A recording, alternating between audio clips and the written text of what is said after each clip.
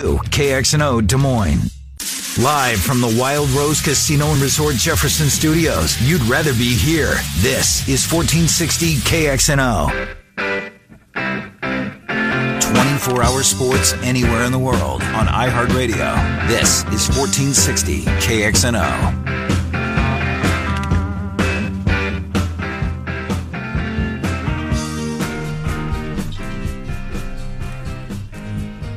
All right, welcome back. Miller and Condon, Des Moines Sports Station, 1460 KXNO. Glad you're with us for the next hour. Kenny White, live from Las Vegas, KennyWhiteSports.com with the NFL beginning tomorrow. We'll get his takes as to what to look for those of you who are new, perhaps, to the sports wagering game.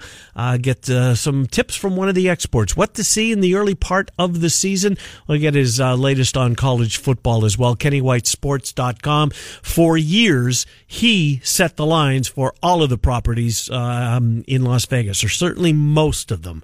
I would say it's not an exaggeration to say 80% of them. He set the lines at Las Vegas Sports Consultants for a whole long time. He's very knowledgeable, and he'll join us momentarily. David Kaplan, in about 15 minutes, we'll get Cappy in here. We'll go around Chicago sports with David Kaplan. He's courtesy of Centurion Stone of Iowa, and then Bill Bender from the Sporting News. College football writer at the Sporting News. Will have Bill Bender in his regular spot. Kenny White joins the program. Kenny, good to talk to you. Trent and Ken, how are you, sir? Hi, Trent and Ken. I'm doing great. I hope you guys had a successful weekend. And I've heard the Iowa sportsbooks have now topped the Nevada betting handle. Well, you know what? They certainly have on two of the teams, I would assume, and the needle movers in the Iowa State and Iowa. You know, a bigger picture with college sports, and I want to pick your brain on what to look for early in the season. NFL, as we know, the curtain goes up tomorrow. But I guess your biggest takeaway from everybody seeing the field in week number one, what did you learn, either positive or negative, about how you saw things prior to the season? Boy, there's so much. That's, it's blanket statement, basically. I know what you're asking me, but, I've got a laundry list of things. And you said, what do you look for early in the season? I look for consistency on the notes that I have and how I expect the games to be played. And if they're played differently, then I've got to kind of investigate it. Example, Michigan, everything I read, up-tempo offense, fast, pace.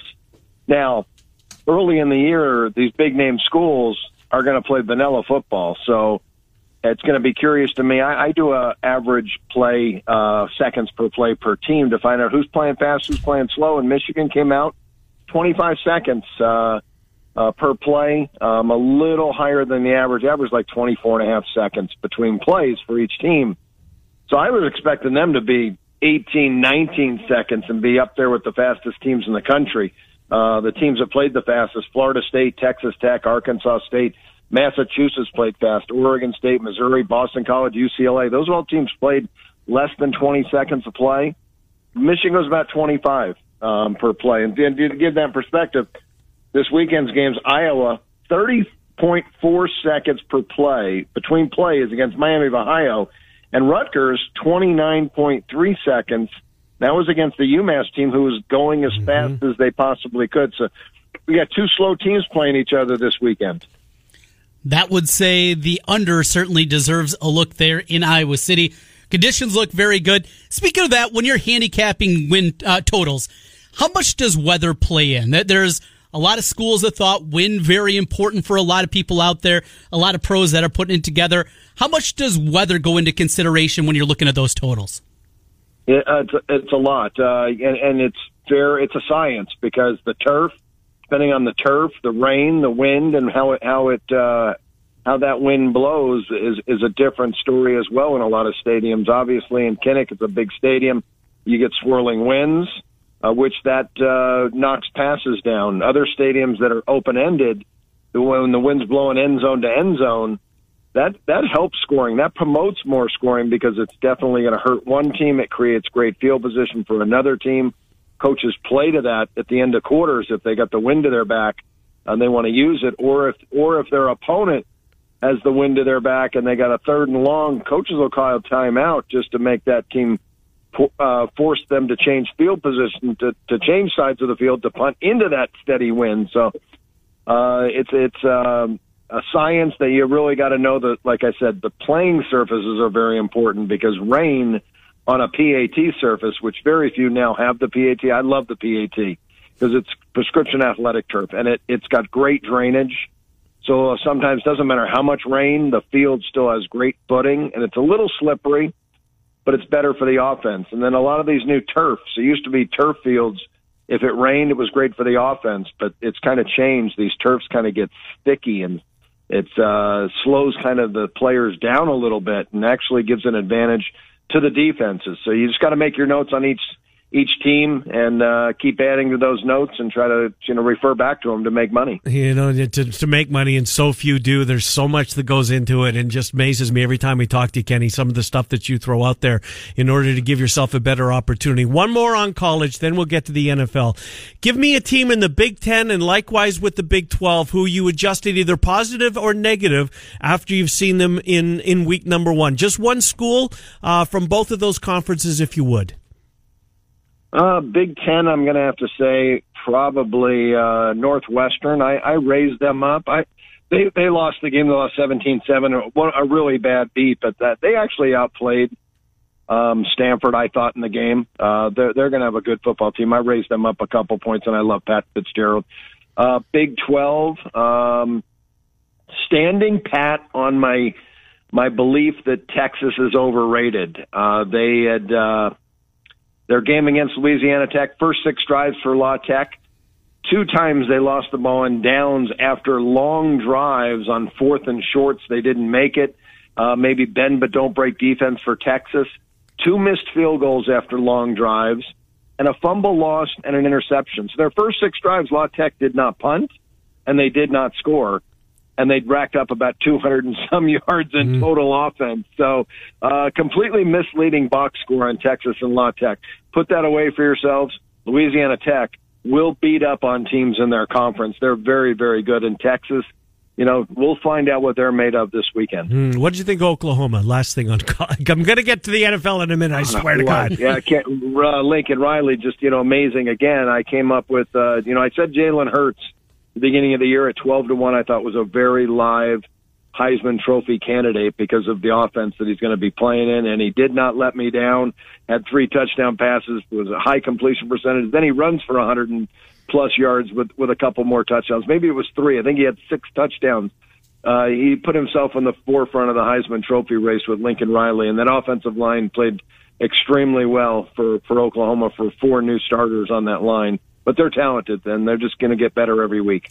You mentioned Iowa playing with the slow pace, no surprise there. Anything else for the Hawkeyes or the Cyclones needing triple overtime to get past UNI?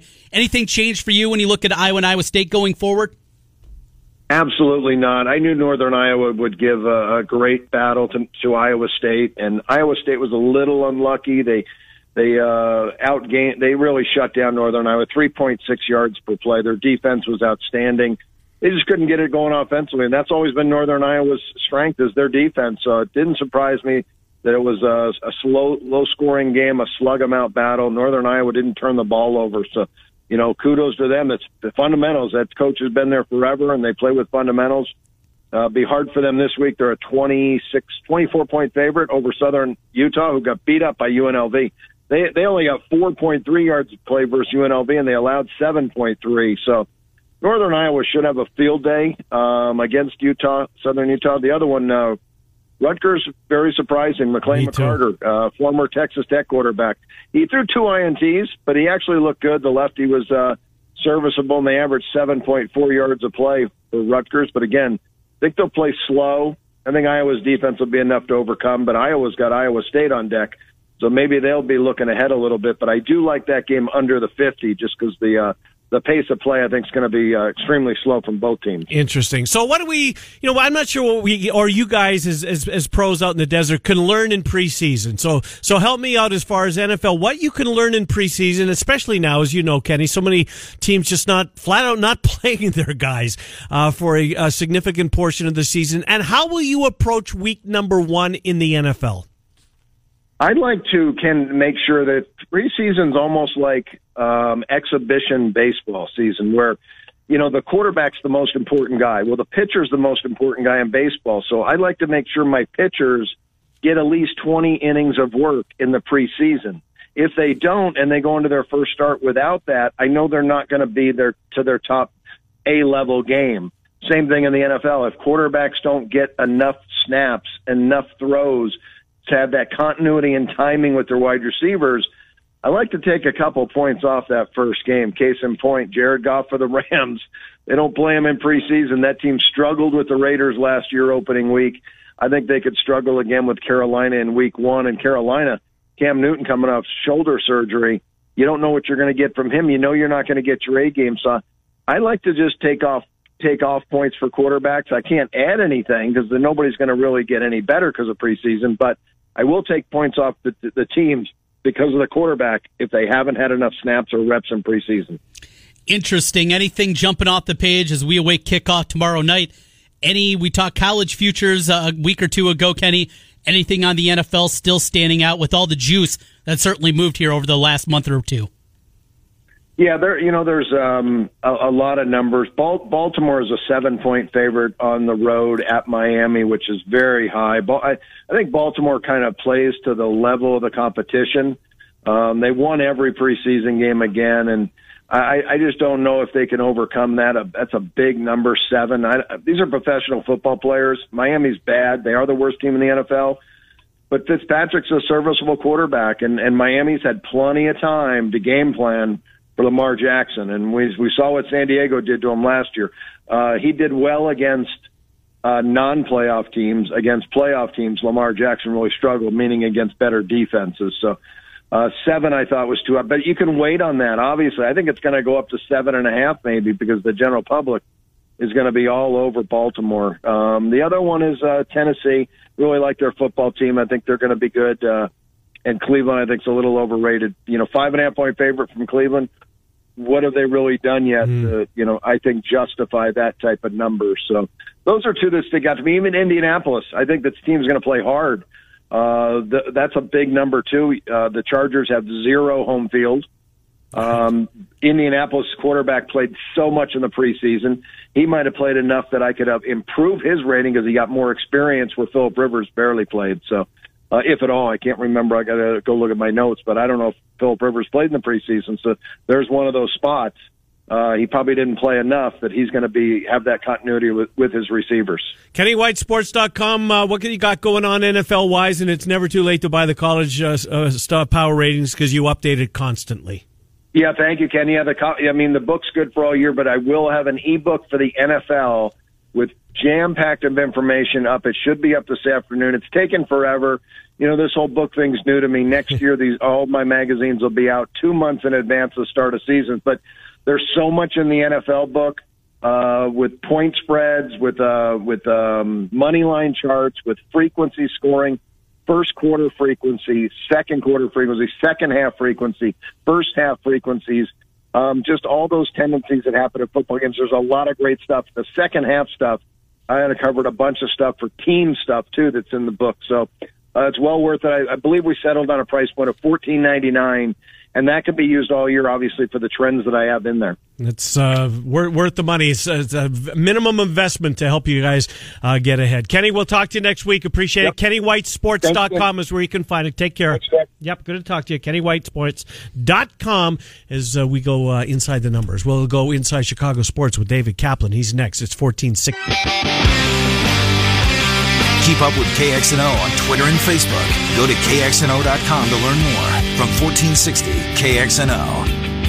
Hi, welcome back as we continue on here in the 11 o'clock hour. Still to come, Bill Bender, Sporting News. We'll talk college football from a Nationals perspective with Bill Bender and his regular spot. Speaking of regular spots, it's Wednesday. That means David Kaplan joins the program, brought to us by Centurion Stone of Iowa, CenturionStone of Iowa.com. Cap, Trent, and Ken, thanks for coming on, pal. How are you? I am doing great. How are you guys? Doing pretty well. Well, a couple of new old faces in the lineup last night, Cappy. Contreras behind the plate, but maybe more importantly, Zobrist, who's been with the club throughout the weekend, finally got some playing time last night. Fans went crazy when he was introduced for the first time and he came up in the first inning in the leadoff spot. What does Zobrist do to this Cubs team? How are they different with him, A, on the team, and then B, in the lineup? Well, they're different because he's one of the leaders in that room, and he's a stabilizing, calming presence. And then, you saw his approach at the plate. A guy who hadn't played in the big leagues in, 4 months, looked pretty solid, pretty locked in as he was grinding each at-bat, seeing 5 pitches in an at-bat. And that's different than what we've seen from some of these Cubs hitters. So it was a really good thing to see him there, and I think people were excited to have him around. He's just a good dude. And, to hear his press conference the other day, and he talked about his faith in God and trying to heal his marriage. And when he came to the plate, what was his walk-up song? It was the song that his, wife sang. No kidding. Yeah. And so whatever has gone on is their business. I wish them well. I'm a big Ben Zobrist fan. I think he's a quality human being, and he obviously has had some things he's had to deal with in his personal life, but he certainly does it with class. That's interesting, absolutely. Another guy back, Wilson Contreras, showed some pop. A couple of hits in the game, including a big blast. Contreras back there. Caratini's been swinging a good stick. It's nice to have 2 good catchers, isn't it? Oh, my God. You look and you actually have 3, because Lucroy is a professional catcher. Mm-hmm. He may not be the greatest offensive force anymore, but he is a professional catcher back there, and guys love throwing to him. So you've got 3 options. I don't know what they'll do for the postseason, whether they'll have all 3 or not. We'll see where we're at the end of the month if they make it. But, to have all those guys, and Caratini picked up the slack big time while Wilson was down. He was really good offensively in that win over Jacob deGrom. So, yeah, it's really good to see what they've been able to do with this roster. Lester yesterday, veteran presence on that mound. Cap, he's in trouble. I think he had 3 bases loaded situations, was able to get through them all. He didn't give up an earned run, threw 110 pitches, struck out 9 guys. Sure, he walked 4, but that's the veteran on the mound last night. When it could have got bad, he was able to buckle down and get out of those jams. He was. The one thing I would say to you is, and we talked about it on the post game, yes, he wriggled off the hook. Yes, he had bases loaded 3 different times, but that Seattle Mariners team is awful. I mean, awful. Yeah, they're bad. And I love their manager. I love Scott Service. He's got no chance. I mean, he's literally going into battle with one arm tied behind his back and the other one is like a slingshot. He's got no chance. So can John put those guys on this weekend against Milwaukee? Might not work out as well. Could John do that against the Nationals in a wild card start if he makes it? Might not work out that well. What if he does it in the NLDS against the Dodgers? Probably wouldn't end well for him. So, yeah, I'll take the win. They needed the win to keep pace with the Cardinals, who are just keep rolling. But there were some concerning things with putting all those runners on. Fair points. Cappy, before we brought you on, Ken and I were just talking amongst ourselves a little bit about the Cubs and the look forward and what they're going to have contract-wise. Hamels comes off the book after this year. Ben Zobrist comes off the book, so there's $32.5 million right there. What do you expect this free agency period when we get to the offseason? I know it's a long ways ahead, but payroll flexibility, a little bit more certainly than they had this year. Well, when you look at the Cubs, I keep hearing, well, they didn't have any flexibility. Well, whose problem is that? That's the front office's problem. They're the ones that signed Darvish for $126, and he's been okay. They signed Chatwood for $39. They signed Morrow on one of the worst signings you could make for $22. They signed Jason Hayward for $184. I mean, all I know is that when I bring up Spot Track and it lists player payroll for 2019, I see the Red Sox 1 and the Cubs 2. Cubs are at 218 point whatever. And if they want to complain they don't have any flexibility, please don't tell me the owner wants to spend money. He gave you $218 million, and if you have these holes on your roster or you can't make moves in the offseason for whatever reason, that's no one's fault but the front office. Now, is a managerial change coming? I would bet that it is. They're going to have some flexibility because Zobrist's money falls off the books. Strope's money falls off the books. Cole Hamels' money falls off the books. And there's a handful of others. So you're going to have about $60 million coming off of that payroll. But that's fine because you're going to have raises built in for certain guys who are, arbitration eligible, whether that's Wilson Contreras or Javi Baez or Chris Bryant or Kyle Schwarber, who's got 30-some home runs and may get into the 40s by the end of the season. We don't know. So they're going to have some of that money eaten up. they better make astute signings. And if you don't bring Hamels back, is Adbert Alzolay ready to roll? I don't know if he's an everyday starter that will be as quality as Cole Hamels. So they've got some issues here that they have to address, and I don't know how they're going to do it. Well, and the reason we brought it up, Cap, talking about off-air, was just because Castellanos is just such an incredible piece coming over at the trade deadline. I mean, where would this team be without him? They have to keep him. I have to believe he wants to be there. He certainly said all the right things. He loves playing for the Cubs. He loves his going to Wrigley Field and playing in front of that fan base. He has to be priority number one, is he not? I would think. I would be surprised if he isn't priority number one, but how much are you paying him? You know, if he keeps hitting, of course you want him to do that, but as he keeps doing that, the price tag, you would think, keeps going up. And are you going to, what if he says to you, yeah, I want 6 years at 120? Are you giving him a 6-year deal? I'm not. Now, if he wants to go 3 for $60, yeah, I probably would do that. I probably would because he's so important. But he's got Scott Boras. So is he out for the best situation? Because the best situation is right there where he's playing now. Just look at the numbers. He had, I believe, 11 home runs as a Tiger in 100 games. He's got 12 home runs as a Cub in like 30 games. So where is a better situation than he's going to find here? It doesn't exist. But if he's only in it for the last dollar, well, then he's probably not going to be playing here. Which is what Scott Boras tends to lean towards. Cap, last thing on the Cubs, and we'll get to the Bears who open tomorrow night. Cubs are off today. I think it's perfect timing-wise. Baez hasn't played in the last 2 games. He left the game over the weekend, sliding into second base, aggravated a thumb. Bryant's out of the lineup, apparently with a knee issue. Prognosis on those two. Is one of them potentially going to linger longer than some believe it will? I guess where I'm going is Bryant's maybe a little bit more severe than's being let on. I believe that Bryant's is more severe than being let on because if you go back to July 26th, pretty large sample size, I think he's a 229 hitter. He was scratched from the lineup yesterday with that right knee soreness.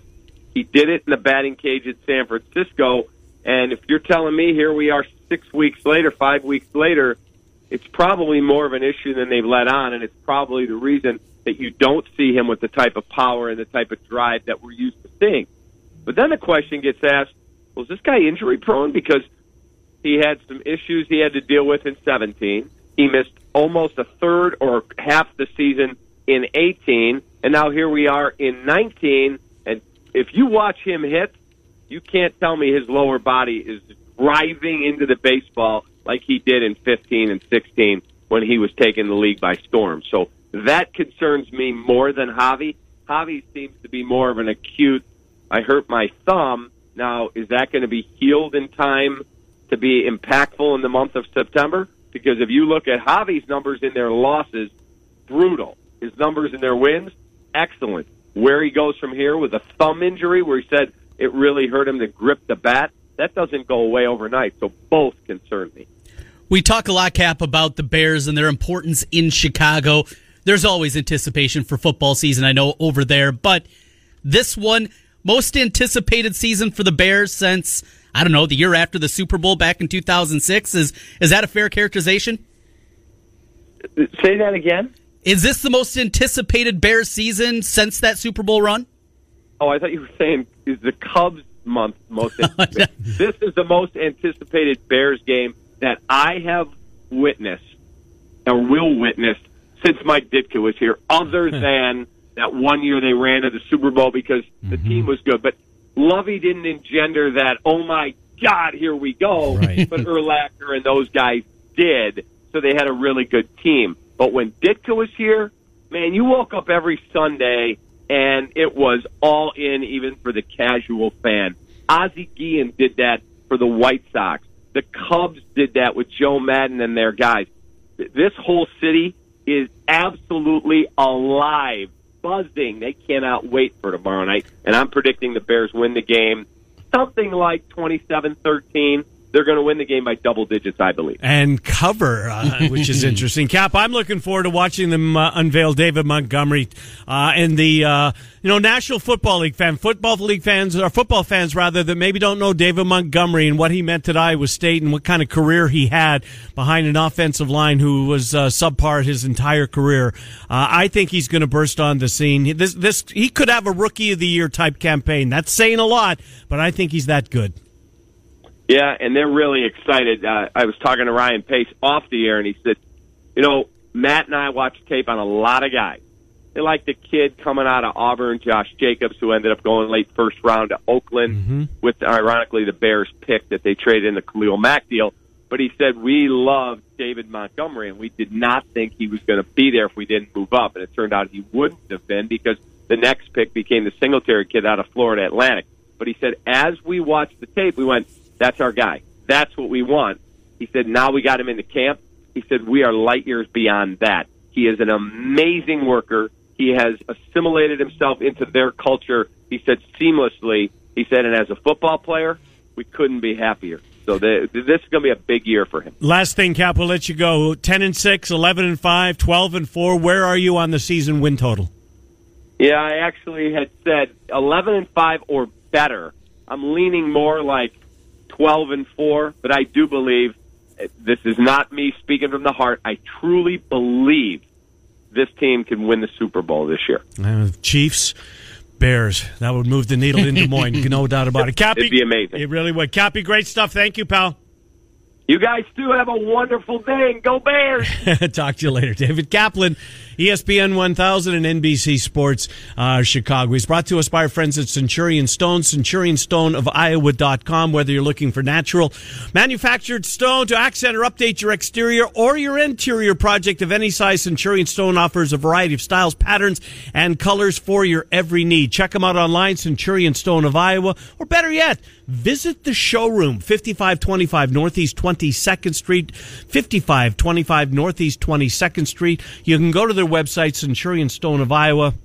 As soon as you land on the site, right in the middle of it, you can tell us about your project so they can get a head start with helping you. Centurion Stone of Iowa makes it possible for us to speak with Cappy. All right, Trent, are you 12-4, 11-5 was Cappy, leaning 12-4. He thinks this is a Super Bowl team. I know you're reluctant to go there with teams that you root for, but boy, this feels like if Pinheiro can kick. Well, we're that's talking about a Bears kicker, right? Yeah. If Trubisky takes another baby step forward, and I like him better than you do. I think David Montgomery's going to have a monster year behind that offensive line. I think the Vikings are the team that they're going to have to outfinish in the North. I've come around to your way of thinking there. I think it's the Vikings and the Packers. Hopefully both of the teams can. I mean, can you imagine if the Vikes and the Packers both are playoff teams in the NFC, the Chiefs come out of the AFC? I mean, we're going to be farting in high cotton here in Central Iowa talking sports, right? That's what we are hoping for. My concern, not only the kicker position, Trubisky still taking those steps forward. The defense has to take a step back, I think, from what they were a year ago. They just were so ridiculously good. You lose Vic Fangio. I think that's an impact there. I'm not a big Pagano guy. The schedule is much more difficult this year than it was last season.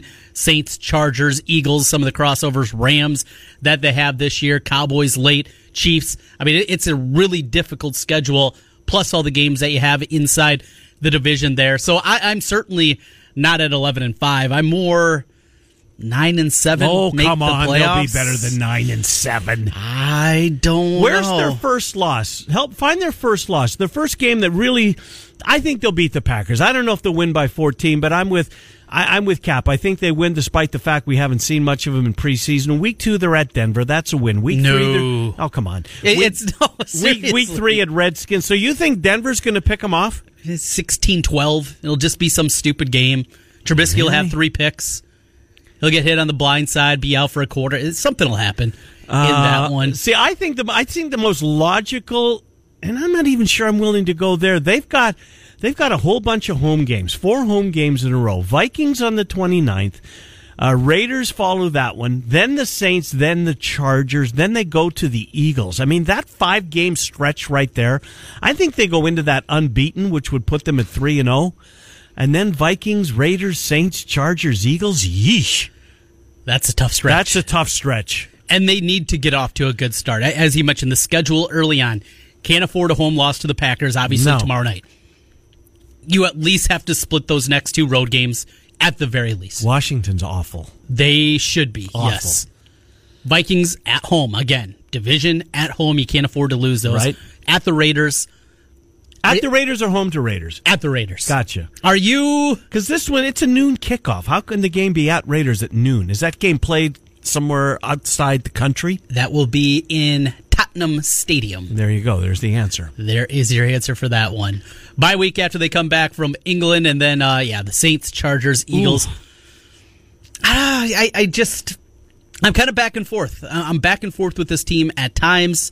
The Lions, they play them in Thanksgiving. They got it last year, but we've seen funky things happen in that game. If the Lions are going to upset or cover a spread as a dog, it's Thanksgiving. And then their last 4. Well, if the Chiefs one jumps off the page, their final home game of the regular season at Soldier Field. Cowboys, who could be at that point good. No, I think they will be. I agree. Packers on the road. Not easy. Home for Kansas City, and at the Vikings, as they seemingly always play the last game of the year now, up at U.S. Bank Stadium. Better have your head above water going into that final stretch. No, I'm with you. I'm leaning to you. I'm not going to go as drastic as you on the bottom end of the scale. I don't think 9 and 7. Maybe 10 and 6 would be bottom rung for me, just because that's a fair point, Trent. The schedule is daunting. That last 4-pack. Cowboys are a playoff team. Packers will be close. Chiefs maybe the best team in the AFC. Vikings, I think they're a playoff team. Ooh, not easy. Bill Bender's coming up next. We'll move from the pro game to the college game. Bill Bender joins us every Wednesday at this time. Of course, you can read him at sportingnews.com. Miller and Condon on Des Moines Sports Station, 1460 K. Participating Wendy's. Hawkeyes, Cyclones, Panthers, and Bulldogs. Yeah, we got that covered. This is Des Moines Sports Station, 1460 KXNO. All right, welcome back, Miller and Condon. Final 10 minutes of the program. Let's spend it with our buddy Bill Bender from the Sporting News. He covers college football. National college football writer. SportingNews.com is where you can read Bill. Bill, let's overreact, shall we? Good to talk to you, Bill Bender. What did you learn from this past weekend? Maybe something you got right, maybe something you didn't see coming. LSU was impressive. That was my biggest takeaway. The passing game added to what they already had talent-wise, and they take that passing game into Texas this weekend. So I'm in Joe Burrow. Big opportunity for him to step into the Heisman discussion if he leaves a big win there. I think other than that, Maryland was really good. They put up a ton of points. Nebraska, a little bit slower start, and they're going to have to play better in Colorado. And, the rest, pretty much the top stood out. It was an interesting week. Iowa State was the only team really pushed out of the top 25. Their triple overtime game against UNI here on the local front. That loss to Oregon certainly going to sting, and I think the Pac-12, going to sting along with it. When you look at this conference as a whole, it hasn't made the college football playoff in a couple of years now, maybe heading the same path again this season. Is it dire straits and the Pac-12 going forward? What is this conference? Is it moving its way maybe closer to the American Athletic Conference than being considered a Power 5? In some ways, but I don't. When USC's right, it's not like that. I thought Oregon played well; they just didn't finish. Right. They had a lot of opportunities to win that football game, and they just didn't finish and get a drive or two in there that would have made the difference. Washington's fine. So is Utah. Well. Utah's fine. USC could be better, and when that happens, and those schools are legitimate playoff contenders, then then we'll be at a spot where we can start talking about that. But the Pac-12 certainly needs to start winning some of those big games to be taken more seriously. Yeah, I'm with you, Bill, and I think you identified the two teams at the top of that conference. I think Washington is legit. I'm convinced Utah is. It still bothers me. I wish DirecTV and the Pac-12 network would get their act together. Zach Moss had back-to-back 1,000-yard seasons. He's off to a terrific start. He's one of those guys that, the Pac-12's out of sight, out of mind. We don't see some of the really, truly gifted college players because of that very thing. But we did see Jalen Hurts in his new role boy, oh boy, that was eye-opening to me, Bill. I mean, this is a guy that had lost his job and comes in and looks as good as he did at a marquee program like Oklahoma. Oklahoma, for real, the way that defense showed in week number 1, can they be a playoff team? Well, they can be a playoff team regardless of their defense, and they've showed that. Right. But I think with Jalen, he adds a little bit of an extra dimension in the run game. Better passer than I'd probably give him credit for. Fits well in the scheme, and then you couple, Lincoln Riley might as well just coach the Sooners and the Cowboys at the same time. I mean, he's a heck of a quarterback coach. So, the one thing I'd watch, though, I was telling my wife, she's an Oklahoma fan, that, he can't run it that many times or he'll get hurt. And he has to learn how to slide, be careful, protect his body. If he does all those things, he's going to be fine. He is. This Oklahoma team looks very good. Texas with the big one on tap. They dominated La Tech and one that I know a lot of people are keeping an eye on. Tom Herman as an underdog. LSU coming to town, one of the most anticipated games of the week. Expectations for this one should be a great one coming up Saturday evening. Yeah, I think it'll be a fun game. I think both those teams, obviously, Texas is a team that really can make a big statement here with Sam Ehlinger at quarterback, with what they've got, having LSU come in there, a big-time SEC program, and LSU can make the same statement on the road with Joe Burrow, and I think this one has the earmarks of game of the year. Wow! Just with that kind of backdrop. And I think they're going to play intense. Plus, they've taken a couple jabs at each other, being neighboring states on the recruiting trail. So there's a lot to that one, and it goes beyond just what's going on between the lines. It will affect the recruiting battles between the two states as well. Yeah, you're 100% right. And there's been a little bit of trash talk back and forth coming into it, and you calling it the game of the year. And if you want to read his prediction, Bill's preview is up at sportingnews.com. I'm not going to spoil it. You should click on it and read it because it's more than a prediction. It's a what to watch for, trends, etc. Sportingnews.com for that one. Of course, Clemson off to a terrific start as we thought that they would be. Etienne, has he got a chance? Trevor Lawrence is spectacular. But will they, and I hate to look ahead to the Heisman so far, but Etienne was unbelievable. I'm not sure he's the best running back in the country, or that kid in Wisconsin and Madison's pretty good, but he's certainly in the conversation, right, as the game's best running backs? Sure, yeah, and he's been that way for a while, and I think, if they let a running back win the Heisman, he's one of the most quietly efficient, proficient, productive players in the country. 8.1 yards per carry, 8.1 carries. Every time he does that, he scores a touchdown. That's very rare to have a running back of that quality. Probably a better Heisman bet than Trevor Lawrence, which is crazy to say, although we know that Trevor Lawrence is going to put up some big numbers in that offense. But, I think he'll be right in the mix, but it's just become so incredibly difficult for a running back to win the Heisman. Taylor's team, Wisconsin. Did you see anything that you didn't expect out of them? Bill, we were in Chicago. I know he had to pass this year, but nobody was talking about Wisconsin in the West. It was, there's a lot of obviously Nebraska love and some Iowa love and some Gophers, and don't overlook the Wildcats because when you do, you know where they are. And look at what Wisconsin did on opening week. They are clearly a threat, and I think a lot of people overlooked them, and I'm not sure why. Yeah, and they're going to get the ball to Jonathan Taylor every way possible. They've shown that, and if they keep doing that, they'll have a chance to accomplish those goals. I still think they need to be more than Jonathan Taylor. They're going to have a big test with the Wolverines here in a few weeks, and it's part of that. The noon slot in the Big Ten country is pretty good this weekend with Michigan playing Army and Ohio State playing Cincinnati, Maryland's playing Syracuse. That noon slot often gets mocked, but I think it's the most interesting time slot for the conference this weekend. And you're going to be there. Does Iowa play Rutgers at noon or 3? Yes. Noon Eastern, yep. Yeah, there's another one. Yep. Rutgers look better. I agree. So we'll see if they're, they had a running back score 4 touchdowns last week, so we'll see if they're able to, build on that momentum in Iowa City. I think Iowa's going to blow them out, but, we'll see. You're going to be in Ann Arbor. Army coming in. They put a scare into Oklahoma a year ago, won double-digit games, throttled Houston in the bowl game with Ed Oliver. Is this going to be a tight game? Are you going to see a good one, or is this a laugher by the fourth quarter?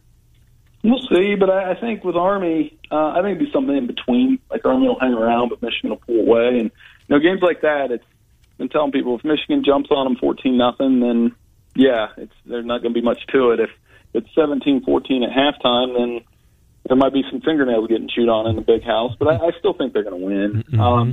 Michigan was a little uneven. They're a little sloppy with the football, but you can see in that offense when Shea has time and he throws it around a little bit, it can be pretty dynamic, and that's what they should be doing. They've got some good receivers to throw the football to.